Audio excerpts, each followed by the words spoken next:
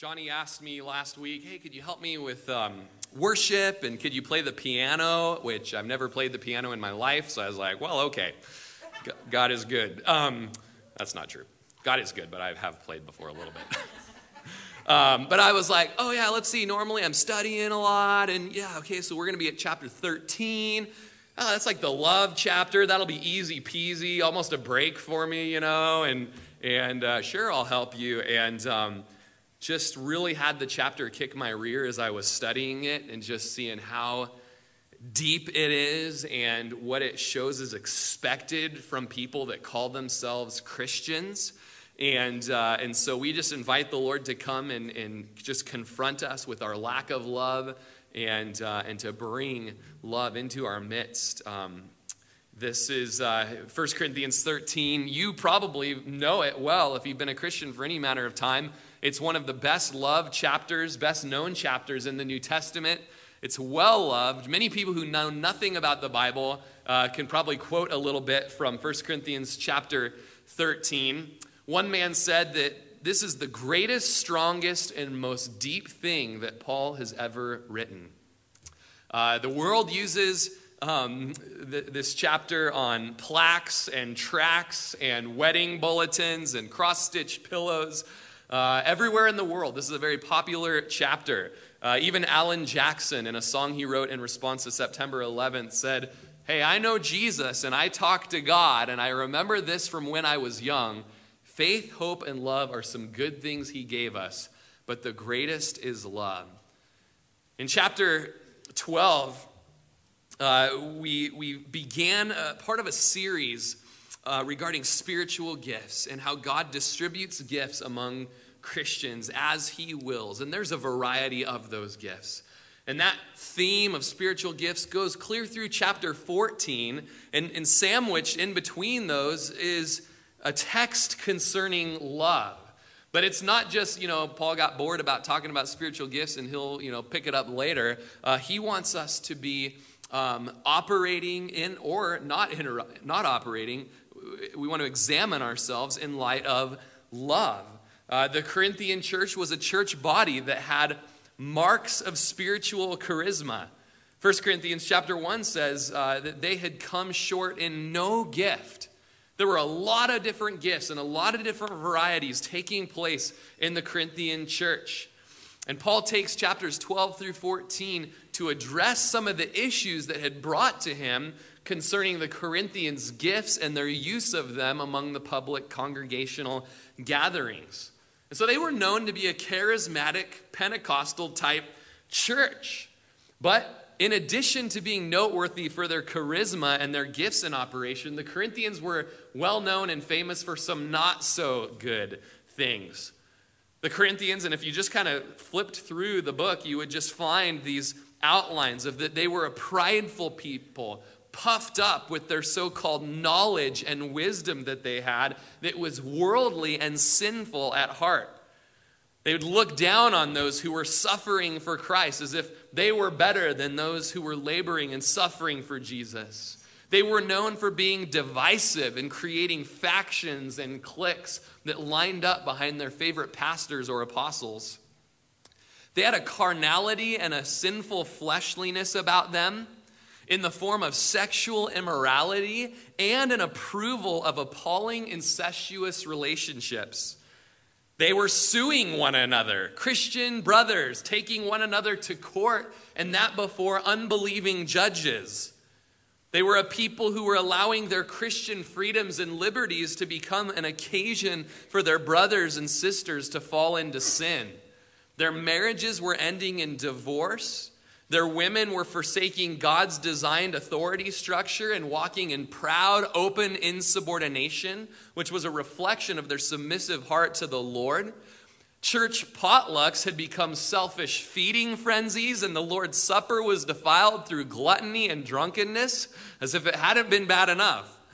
Spiritual gifts were being used in disorder, and there was pride or self-pity in the gifts that had been distributed to each member of the church. So Paul takes a moment and declares that beyond the super charismatic, the ecstatic and the dramatic and the bone-chilling and the goosebump-causing stuff that so often happens within the church, there's something way more important. Way more important.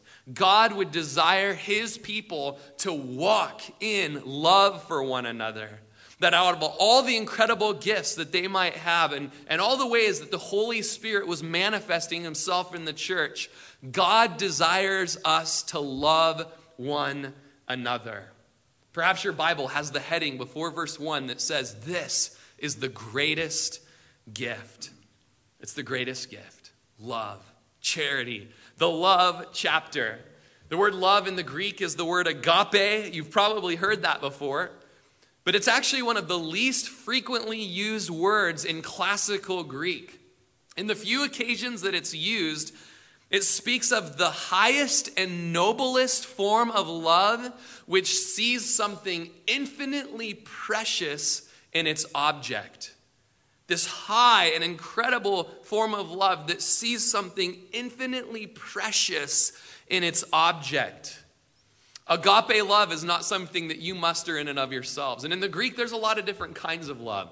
Perhaps you've heard of eros love, which is where we get the word erotic. It's a sexual, perverted love. There's phileo, which means brotherly love. There's storge, which is kind of a I like chocolate chip cookies type of love. And there's this agape. It's a love that is unconditional. It loves regardless of circumstances, appearances, behaviors, persecutions, disrespect, or lack of reciprocal love in return coming back our way. Agape love remains. And at no point in this Bible study today should you hear me saying, all right, people, pull yourselves up by your own bootstraps and just start loving each other. No, because this kind of love doesn't come from self-motivation for self-glorification. This is a love that comes from God himself, from the source of love. And Galatians chapter 5 tells us that the fruits of being filled with the Spirit is love. That's the fruit of the Spirit, is love. And then underneath that are all kinds of goodly gifts that come from love. Peace, patience, kindness, gentleness, faithfulness, self-control, and others. Love. Love is paramount. It's the type of love that comes from God himself. Now, before I get into this chapter, as we read the text, I wanted to read from Leon Morris, a commentary that I read through. He concludes the portion of this chapter by saying, the commentator cannot finish writing on this chapter without a sense that soiled and clumsy hands have touched a thing of exquisite beauty and holiness. Here is what is true of all Scripture, is true in a special measure, that no comment can be adequate to so great a theme. Yet no commentator can excuse himself from the duty of trying to make plain what these matchless words have come to signify for him. And no Christian can excuse himself from the duty of trying to show in his life what these words have come to mean for him. I'll tell you, 1 Corinthians 13, going to be an easy, cheesy, peasy chapter to go through. And you know what I found? A man who thought he loved so well didn't love at all. Lacking in love. Found myself crying out for more and more love in all areas of my life. As we begin the chapter and look at the text, the first 3 verses show us a whole bunch of great actions, great and marvelous and fantastic Christian actions, but what it's really like when they're not accompanied by love. Verse 1 says, though I speak with the tongues of men and of angels, but have not love, I have become a sounding brass or a clanging cymbal. And so a great action of being able to speak with tongues, a spiritual gift we saw in chapter 12 and in chapter 14, the gift of tongues. Be able to have that gift, but also to speak with tongues of men with a very eloquent dialect. The New Living Translation says, if I could speak all the languages of the earth and of angels. And to be able to speak with eloquence that was so admired in Corinth. Man, they loved a golden tongue preacher. They would have loved Chrysostom in the 3rd century.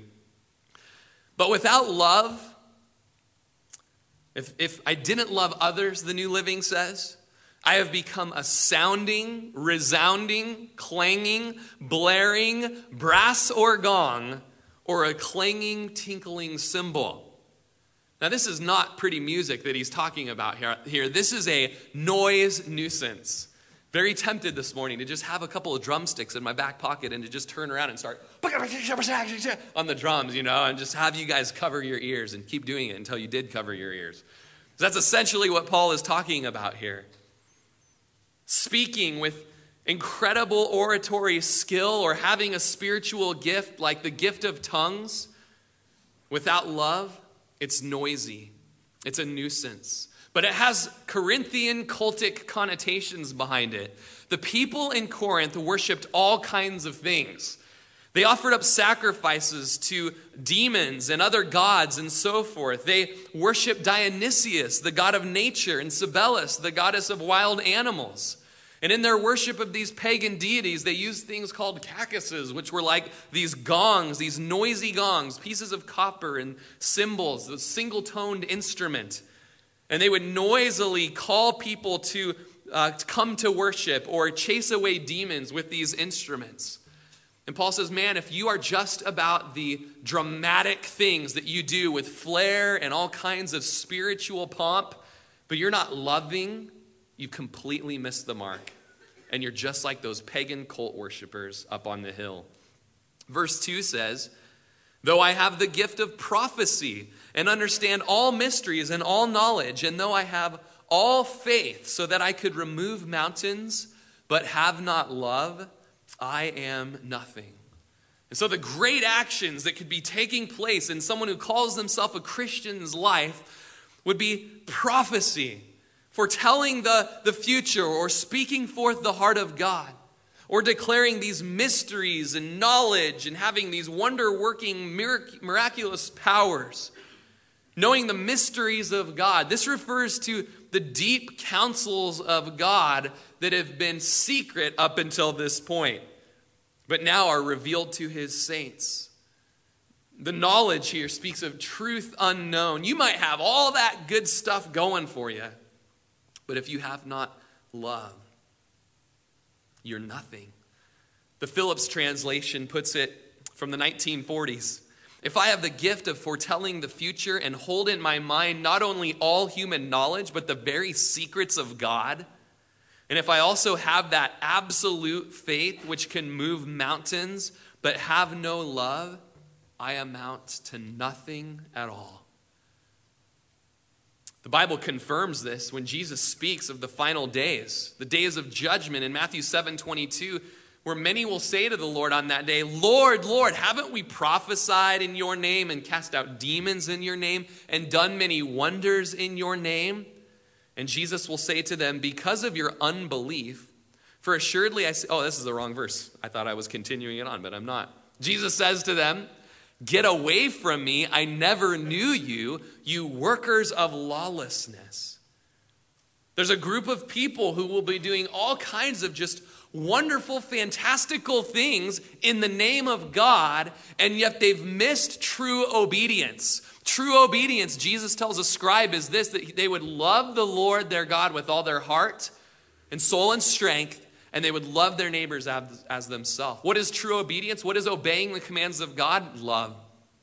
And so if you are a person who has all kinds of dramatic flair about you, even great and wonderful spiritual looking things, but you don't love those that God has placed around you, you are fooling yourself. And 5 times in the book of John, John gets into that and says, if you think that you are walking in the light, but you hate your brother, you are deceived and you walk in darkness until now. You say you have Jesus as your Lord, you don't have Jesus as your Lord, because Jesus is a Lord of love. It's correcting to us, is it not?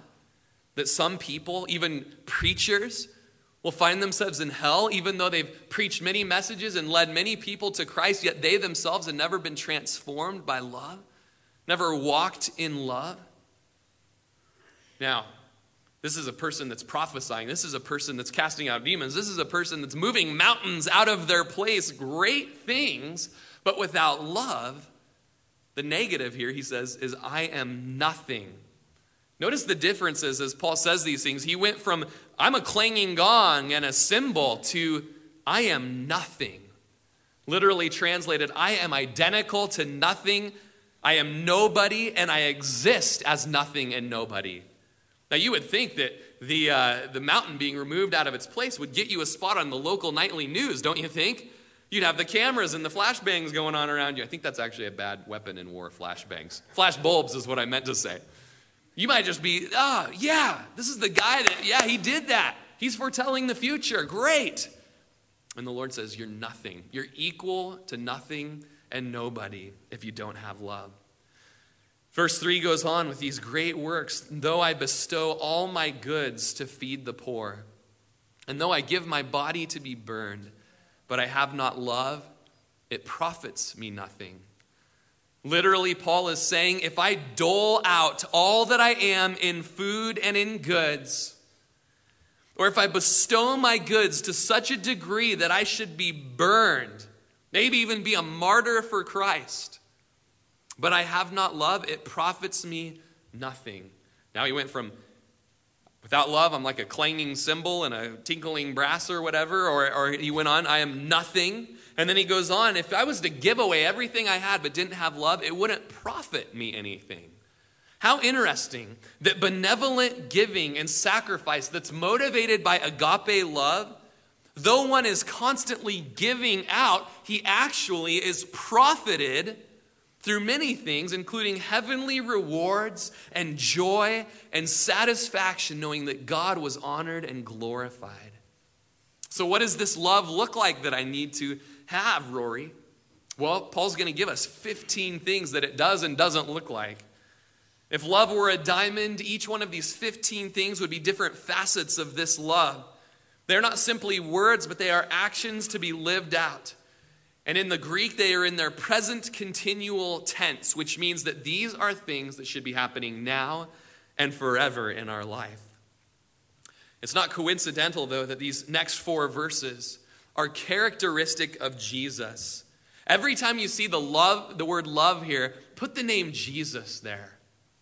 And you'll find that Jesus is the epitome of love. He's the example of love. It's very difficult, though, to put your own name there. Rory is patient. Rory is kind. Rory is not rude. Rory never seeks his own and this and that. And it'd be wrong. It'd be a lie. But you put Jesus in those verses. Jesus is long-suffering. Jesus is kind. Jesus doesn't seek his own. Jesus hopes all things and endures all things and bears all things. And man, you've got the gospel right here. What does love look like? Leon Morris said, the love which is to characterize and control the Christian community is a love for the utterly unworthy, a love which proceeds from God, who is love. It is a love lavished on others without a thought of whether they are worthy to receive it or not.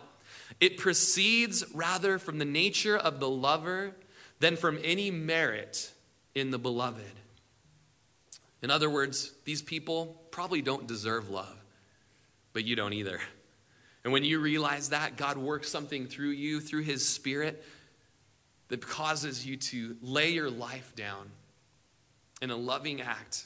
John Stott said, this love is a servant of the will, not a victim of the emotion. You know, storge, eros, philos, all of those things, man, they're contingent on so many things. And man, if you make my emotions just right, then I'll love you. Not agape love. Agape love is something that the Spirit of God works through you no matter what's going on. And so verse 4 begins, love suffers long and is kind. It does not envy. Love does not parade itself, is not puffed up. So beginning with love suffering long, it essentially means love is patient.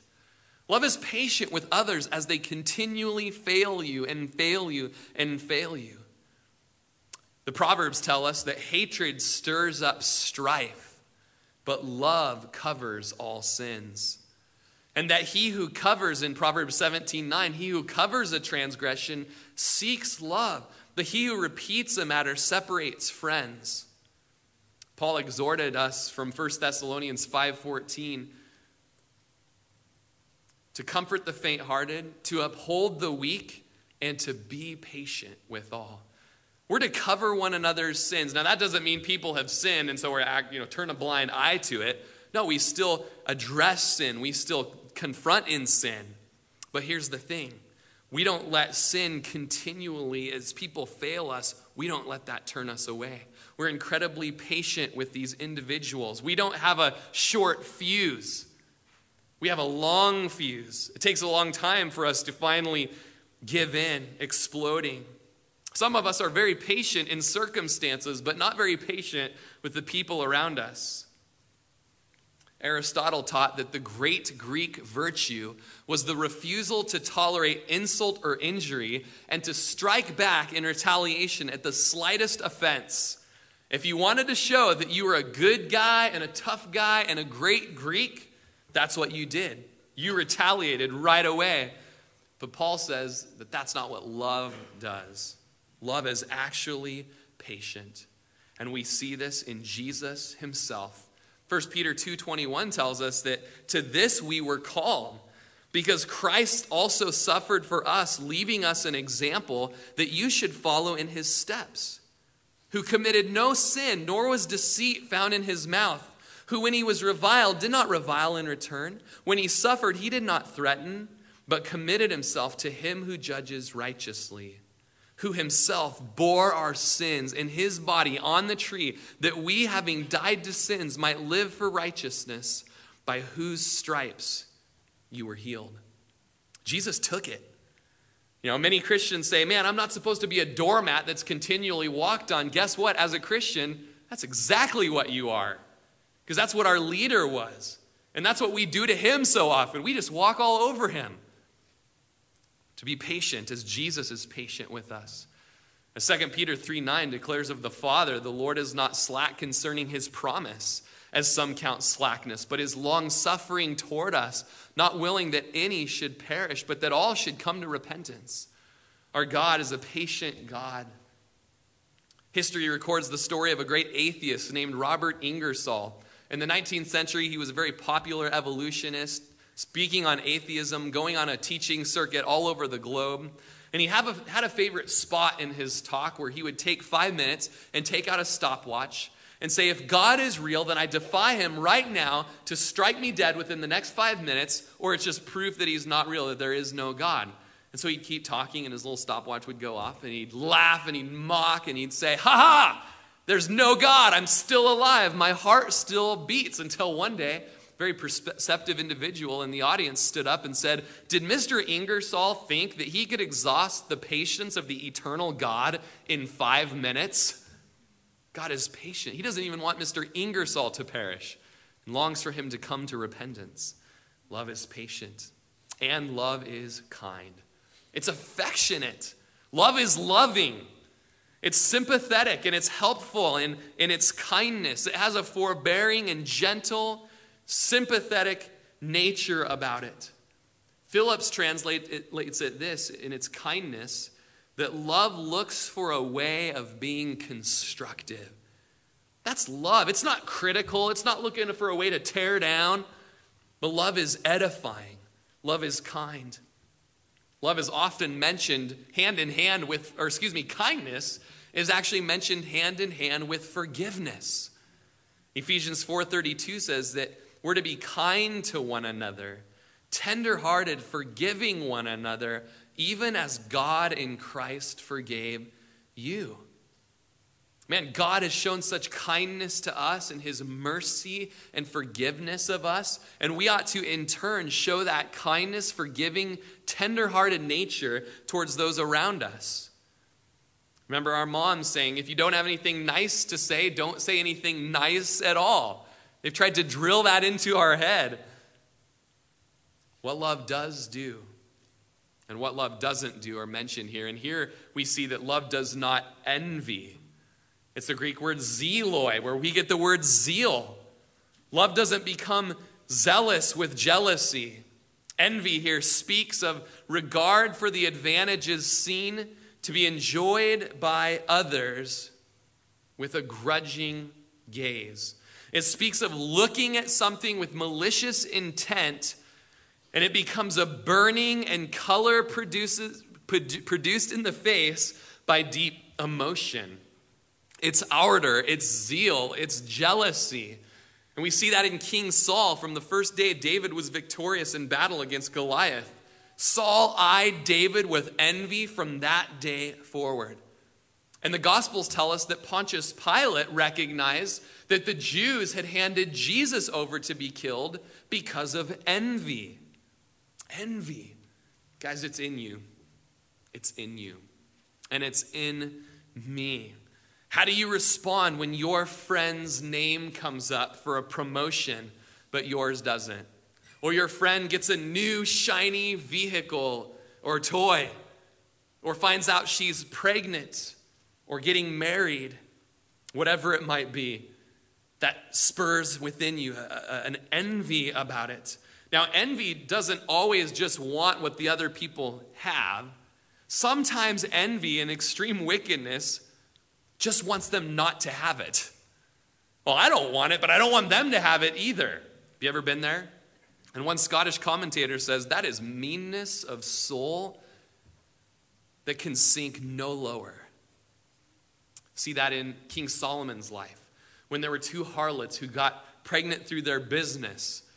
And as they had given birth, one harlot rolled over on top of her baby in the middle of the night and killed this baby. And so she snuck over and grabbed the other woman, switched them. And the other, being aware of this, brought the woman before the king and said, have justice here. She's stolen my baby. This is my baby. But the other woman said, no, it's my baby. So King Solomon very wisely says, bring me a sword. We'll chop the baby in two, and both of you can have part of the baby. And the original mom says, don't do this. Just let her have the baby. Let him live. And the other mom, even though she already got it, said, nope, cut it in half. I don't want it. Did you see the meanness of soul in that woman that could have sinked no lower? One man said, once that heart is in the church, it is on the brink of destruction from disease. Let's catch it when we see it, and let's crucify such envy. We see that love does not parade itself. It does not brag or boast or walk around with the song Pomp and Circumstance going on behind it. And synonymous with it, it's parading itself. It's not to be puffed up, not proud, not arrogant. In the Corinthian church, man, they were a church that was very proud, very arrogant. And Paul calls them out in chapter 4. We were there like 10 years ago or something. He says, who makes you differ from another? What do you have that you did not receive? Now, if you did indeed receive it, why do you boast as if you had not received it? Man, everything that you have is the grace of God being poured out upon you. So don't get boastful and puffed up as if you earned it on your own. William Carey was a missionary who'd been called to India, even though he was raised as a cobbler's son. I used to think that was someone that made peach cobbler for a living. Nope, it's making shoes. But God used this shoe salesman's son to translate scripture into 34 different Indian dialects by the end of his life. But in his ministry, he was despised because he'd come from such a humble beginnings. He was a shoe salesman. And one night at a dinner party, a man tried to humiliate him by saying, so I hear, Mr. Carey, that you are a shoemaker. Oh no, said William Carey. I am not a shoemaker. I'm a shoe mender. The guy thought that he would do William Carey down, but Carey put himself lower. What Christianity sees who we really are before God. And apart from his grace, we're not even shoemakers. We're shoe menders. In a world that exists of windbags and fat heads, it's hard not to join the ranks. But the Lord wouldn't have us join them. He would have us walk in humility. Verse 5 tells us, as we move along, that love does not behave rudely. It does not seek its own. It is not provoked. And it thinks no evil. So more of these facets of love in the negative sense. Here's what love doesn't do. So if you're doing this, you're not loving. It does not behave rudely. This speaks of being dishonorable or maybe indecent. It has connotations with our behavior and how we act. I've noticed this last week that a new favorite phrase among my children are Russell's being rude. Lainey's being rude. It's new. You notice these new things that your kids say. And I say, you both are being rude. If you were to take a cross-reference tool when you're studying the Bible, you'll find that most of the other scriptures dealing with rudeness and our behavior issues, they're found in 1 Corinthians. You can go through 1 Corinthians and just see, man, this is not love. These people are not loving each other. There's factions and cliques. There's prayer without head coverings. Well, that's not the big issue. The issue is there were authority issues that resulted in rude behavior by the women in the church services. There was cutting in line and gorging themselves at the love feasts. They were forbidding one another to use spiritual gifts. One Bible translation says that love is having good manners. And even within the church, manners are lacking. So often I notice that I'll hop down off the stage here during a service and I'll be talking with someone and people will come and they'll just, as if I wasn't talking to them, they just step right in between me and that individual and interrupt. And you know what? Right after I said it, I interrupted somebody after church last service. I was like, hey, excuse me. So it's all about me right now. I would like to tell you something, okay? And that's just plain and simple rudeness. Disrupting the service and distracting people around you as the word of God is coming forth. Getting up from the service and leaving, for the purpose of just, going and visiting and refilling your water bottle, whatever it might be. You know what? Honestly, if you're not going to wet your pants or die of thirst, I would encourage you to stay here. Not because you're being rude to me. That's not the issue. But you're being rude to the Lord as he's trying to speak by his Spirit to you. For some of you, this is the one time in your week or even month for some of you that the Holy Spirit is able, you're sitting under the word and he's speaking to you. Don't be rude to the Lord. Watch your garbage and your messes lying around the church. Don't just leave it for other people to pick up. That's not loving. For those of you that are parents like myself, when we let our children run around between us like little monkeys and jump all over the chairs and come up on the stage and bang the gongs up here and, interrupt conversations. I just noticed it myself and I'm so convicted as I'm like, man, I want to be able to, hey son, don't be rude, buddy. Yeah, we got all these kids in a little building and we got to be aware of that. Kids are going to get their energy burnt out. But let's teach our children about love and how love is not rude. A synonym to rude is being crude. The speech that comes out of our mouth, being vulgar. It's certainly not being polite. Love is polite. Love uses manners. William Barclay said, there is a graciousness in Christian love which never forgets that courtesy and tact and politeness are loving, lovely things. Husbands, do you use manners towards your wife? Are you polite with your wife? Do you treat her as Solomon treated the Shulamite? Just with great care, great tact, great politeness. Many of us don't. We belch and leave things laying around and are inconsiderate of our bride. Love is not rude. The next thing we see is love does not seek its own. It doesn't seek after its own selfish purposes. 1 Corinthians 10:24 says, let no one seek his own, but each the other's well-being. And Philippians says the same thing in chapter 2, verses 4 through 9. Let each of you look out not only for his own interests, but for the other's interests. A Christian is others-centered. Now, don't hear from me today a slap in the face telling you just be better about thinking about other people. No, I would do what Paul would do, and I'd say, look at Jesus. He's the epitome of this selfless love. And Paul does that. As in Philippians 2, he just moves right on to saying, let that mind be in you, which is in Christ Jesus, who even though he was in the form of God, did not consider it robbery to be equal God, but made himself of no reputation, taking the form of a bondservant and coming in the likeness of men. It goes on, but for the sake of time, I think you get the point. He says, hey, don't just look out for your own interests. Don't be selfish. Look out for other people. Put their needs above your own. That's what Jesus did. He was God, and he came in the flesh, and he had every right for everyone to just bow down and serve him and wait on him right there. Is that what he did? No, he bowed himself down, and he served others. Similar passage in Romans 15, 1 through 3, that we who are strong ought to bear with the scruples of the weak and not to please ourselves.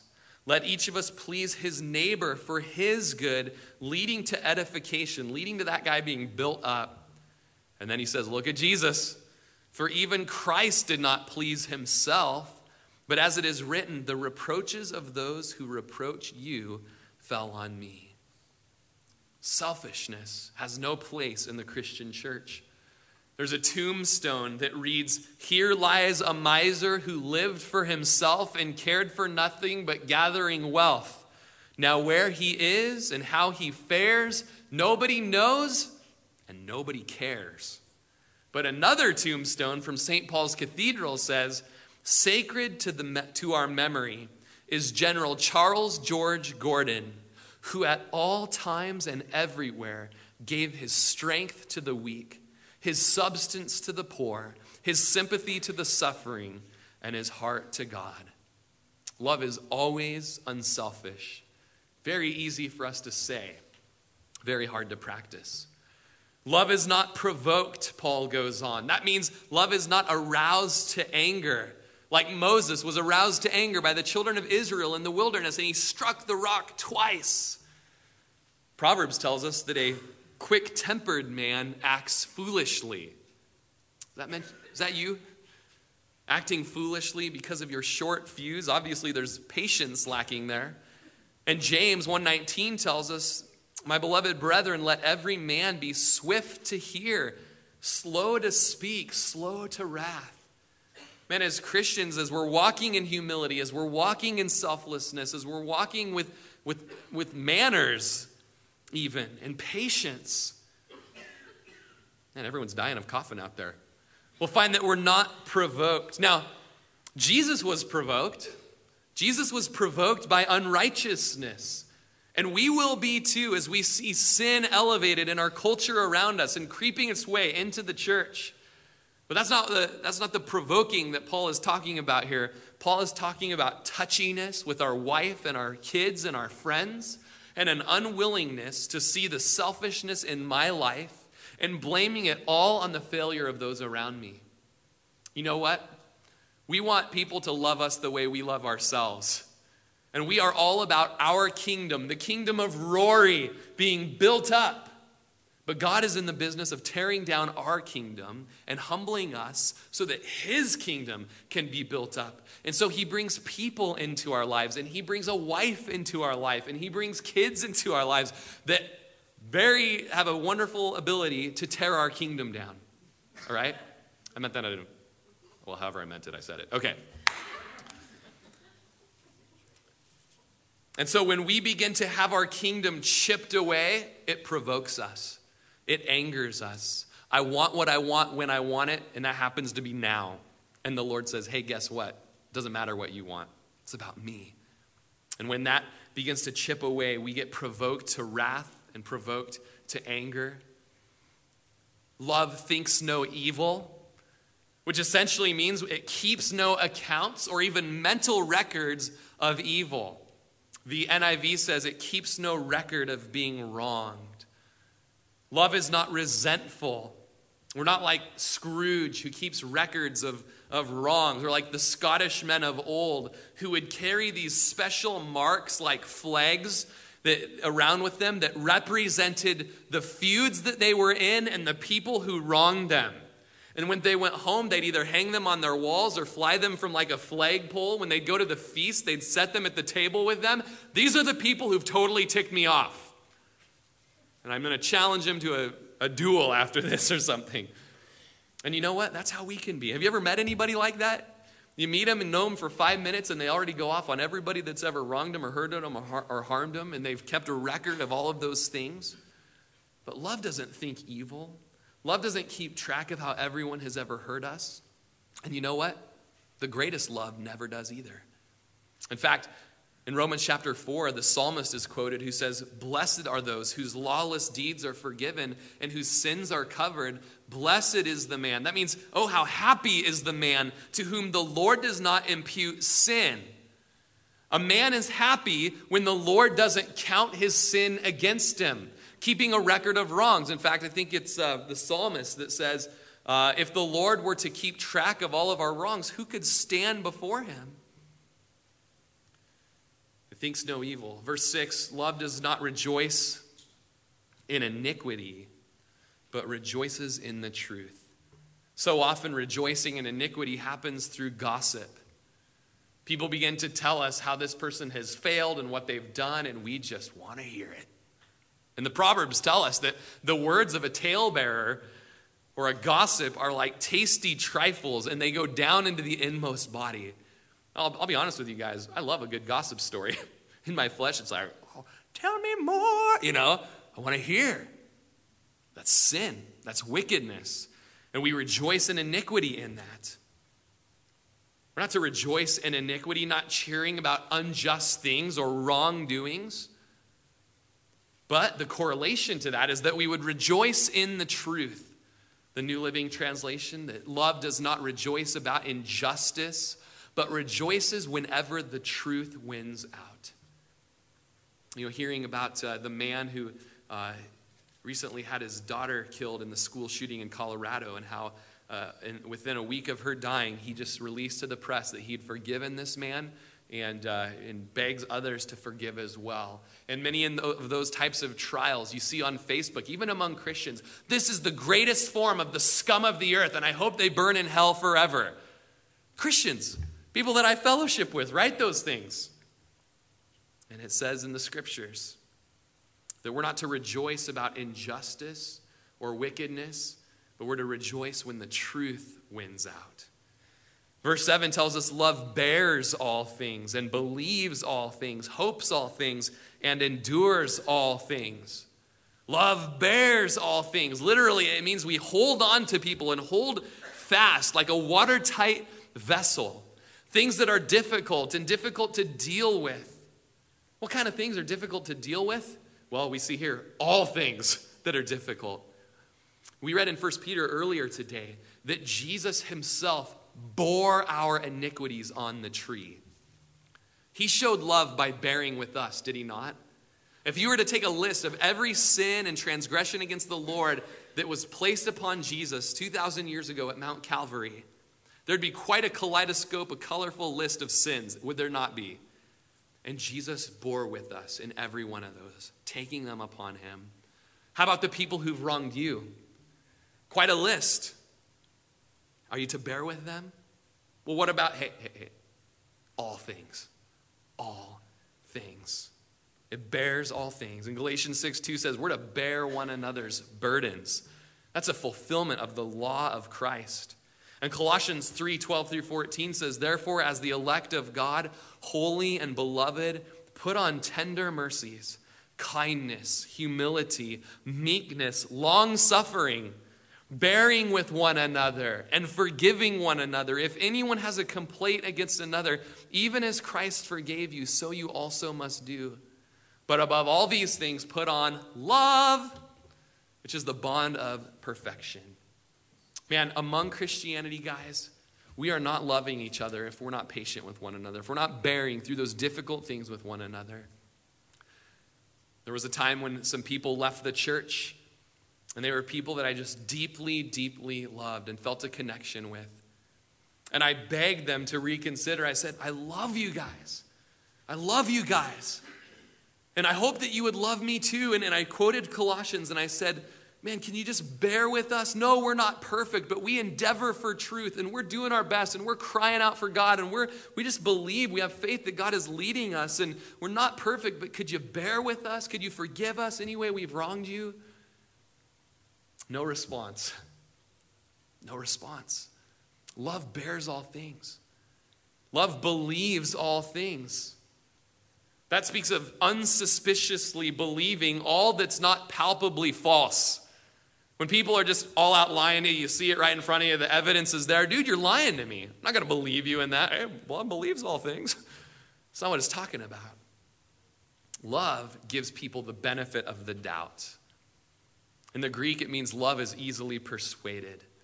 Remember this regarding other brothers and sisters, not just believing God for things or hoping in God, but believing in each other and hoping for one another. Love is eager to believe the best. We see here that love hopes all things. Love hopes what is good of another, even when others have ceased to hope. Has there ever been a relationship or a circumstance in any one of your lives to which you've said, it's over, there's no chance, there will be no reconciliation, and there's no possibility for restoration? There's no possibility of unity again. I was preaching first service, and I read that out from my notes, and the Lord was like, this person, this situation, and that one, you've given up. You have no hope. But love hopes that there will be reconciliation there. Thinking that it's over is nothing other than the absence of love in our lives. Love endures all things. Endures what? Can you say it with me? All things. That's what love does. Love never fails, verse 8 says. Now you might be all hopped up and hyped up about your gifts of the Spirit, but I want to tell you this, where there are prophecies, they're going to fail. Where there are tongues, they will cease. Whether there is knowledge, it's going to vanish away. But love never fails. Agape love from the throne of God never fails. It's the type of love that's unconditional. It's not from you, but its source is the Lord. Love never fails is the Greek word hupomone. And it's a picture of a soldier who is at exhaustion in the battle. And it seems hopeless. It seems they're going to lose. Everybody's getting mowed down around him. There's no way we can win. And yet soldiers all across history have been there in the trenches, machine gun fire over, and their commanding officer says, charge. There's no hope. I'm exhausted. I've got trench foot. I've got no food. I haven't eaten in a couple days. I haven't slept in many days. And now I'm supposed to climb up over this trench and run through the barbed wire and the machine gun fire and the blood and the guts. And you know what? Soldiers do it all the time. They suffer long and they never fail. I was listening to a story this week about a couple that came in for marriage counseling, and their marriage was on the rocks and it seemed over. And the pastor just very wisely said, hey, can you quote to me any part of your marriage vows? And the husband said, I vow to love you for better or for worse. And he said, hey, well, what is it now? And the husband said, it's worse right now. We're in the worst part. And the pastor said, well, what did you vow to do? I vowed that I would love her in worse. Guys, that's really the sum of a marriage counseling opportunity. Book closed. Time clock punched. Head on out. Rely on love. Seek the Lord for agape love in your marriage. It'll never fail. It believes all things. It hopes all things. It endures all things. It's not rude. It's patient. It's long-suffering. It's not selfish. Now, the works of the flesh are just the opposite of that. Galatians chapter 5, verse 19 tells us the works of the flesh, all these lists of just wicked, horrible things. And then he says, hey, but the fruits of the Spirit of God in your life, it's love. It's one thing. The fruit of the Spirit is love. How do I know that I have God dwelling in me? You love. You love God and you love others. And underneath love comes joy, peace, long-suffering, kindness, goodness, faithfulness, gentleness, self-control. J.B. Phillips, I just want to quote his paraphrase of this whole section of Scripture. And I have it on the screen for you. He says, this love of which I speak is slow to lose patience. It looks for a way of being constructive. It is not possessive. It is neither anxious to impress, nor does it cherish inflated ideas of its own importance. Love has good manners and does not pursue selfish advantage. It is not touchy. It does not keep account of evil or gloat over the wickedness of other people. On the contrary, it is glad with all good men when truth prevails. Love knows no limit to its endurance, no end to its trust, no fading of its hope. It can outlast anything. It is, in fact, the one thing that still stands when all else has fallen. We know in part, verse 9 tells us. We prophesy in part. When that which is perfect has come, then that which is in part will be done away. When I was a child, I spoke as a child. I understood as a child.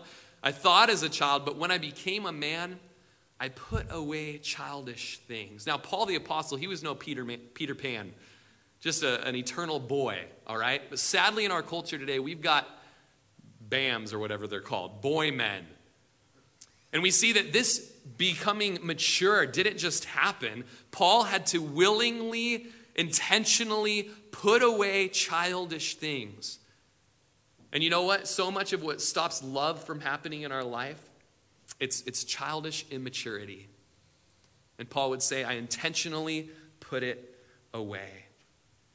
He says, from now on, we see as in a mirror dimly, but then face to face.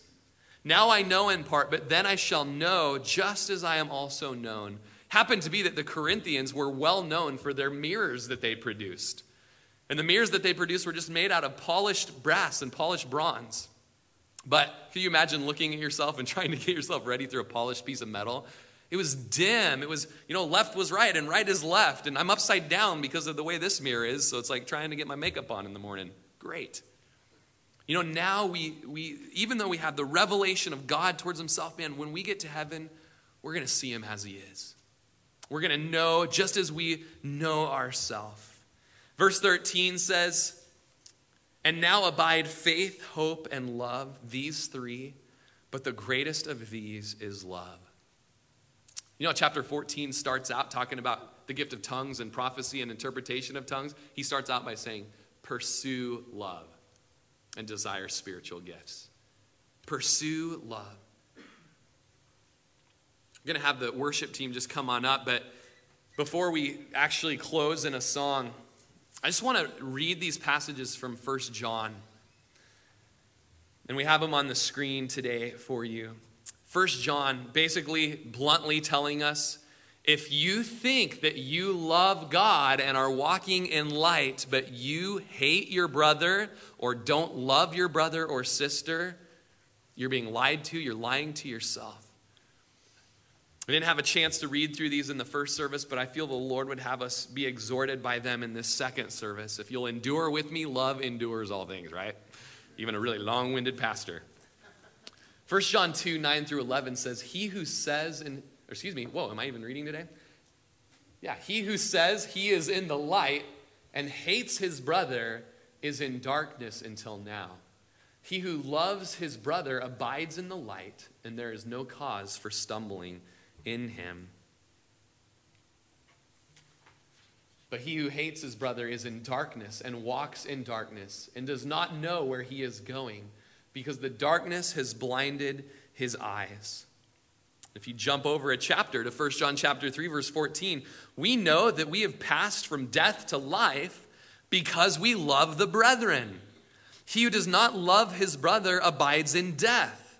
Whoever hates his brother is a murderer, and you know that no murderer has eternal life abiding in him. By this we know love, because he laid down his life for us, and we also ought to lay down our lives for the brethren. But whoever has this world's goods and sees his brother in need and shuts up his heart from him, how does the love of God abide in him? My little children, let us not love in word or in tongue, but in deed and in truth. And by this we know that we are of the truth and shall assure our hearts before him. For if our heart condemns us, God is greater than our heart and knows all things. You jump over another chapter to chapter 4, verse 7. It says, beloved, let us love one another. For love is of God, and everyone who loves is born of God and knows God. He who does not love does not know God, for God is love. In this, the love of God was manifest toward us, that God has sent his only begotten Son in the world, that we might live through him. In this is love, not that we loved God, but that he loved us and sent his Son to be the propitiation for our sins. Beloved, if God so loved us, we also ought to love one another. In chapter 4, verse 20 of 1 John, if someone says, I love God, and hates his brother, you might enter sister, you might enter wife, you might enter husband, you might enter friend. If Someone says, I love God, but hates his brother, he is a liar. For he who does not love his brother whom he has seen, how can he love God whom he has not seen? And this commandment we have from him, that he who loves God must love his brother also. And finally, 1 John 5, 1-3, whoever believes that Jesus is the Christ is born of God. And everyone who loves him who begot also loves him who is begotten of him. By this we know that we love the children of God when we love God and keep his commandments. For this is the love of God, that we keep his commandments, and his commandments are not burdensome. As we close in worship, we're going to take communion together. And you can just set your things aside, and we can just move just towards prayer right now. As we take communion, we're going to remember the love of God. We're going to take the symbols of the bread and the cup, these symbols of God laying down his life for us, letting his body be whipped and stripped and bruised and beaten, letting the blood pour forth from his veins. And he was patient in that. He could have called down legions of angels to save him, but he endured. As we are confronted today with what love is and what love isn't, I pray you would be real right now. Where you've been shown your failures by the Spirit of God, acknowledge those sins before the Lord. Say before the Lord, I see where I've not been walking in love. I've been walking in hatred. I've been deceived thinking that I love God, but I don't love you, Lord. I'm not obeying you, and I'm not loving my brother. And that as you would take the elements of communion and hold them in your hand, you would just confess your sin and remember what the sacrifice of Jesus has done for you. When Jesus, in all of his perfect love, came and laid down his life so that if anyone would believe upon him, he would put his perfect love upon them and into their account. And he would take all of your screw-up love, the non-love, and he would put it upon himself. Behold the man upon the cross, my sin upon his shoulders, my lack of love upon his shoulders. Today, before you even take communion, before you put the bread in your mouth or drink of the cup, today, confess to the Lord those areas that you've not been loving. Acknowledge them as sin. Receive forgiveness. And receive from the Lord today by drinking from the fountain of love. Perhaps you're here with someone today, and Jesus says on the Sermon on the Mount that if you go to worship and you come before the altar and you remember that your brother has something against you, go. Go to your brother and tell them about this and ask for forgiveness and humble yourself. And then come back later and worship. Perhaps you're here today with someone or someone across the room, that's someone that you've been holding records of wrong against them. You certainly haven't been walking in love towards them. And you would humble yourself today. And you would begin just this journey of agape love. We're going to sing a song about the Holy Spirit just coming upon us, and that he would show us his heart, show us his ways, show us his glory. And he's done that today, showing us that the greatest evidence of the Spirit upon is love. Let's cry out for more of the Spirit, crying out for more of love. Come forward as you're ready. Take the elements of communion to your seat. Reflect upon what Jesus has done. Confess your sin to the Lord. Receive forgiveness. Receive agape love. And we'll worship together. You've been listening to Pastor Rory Rodgers, pastor of Calvary Chapel of Crook County, located in Prineville, Oregon.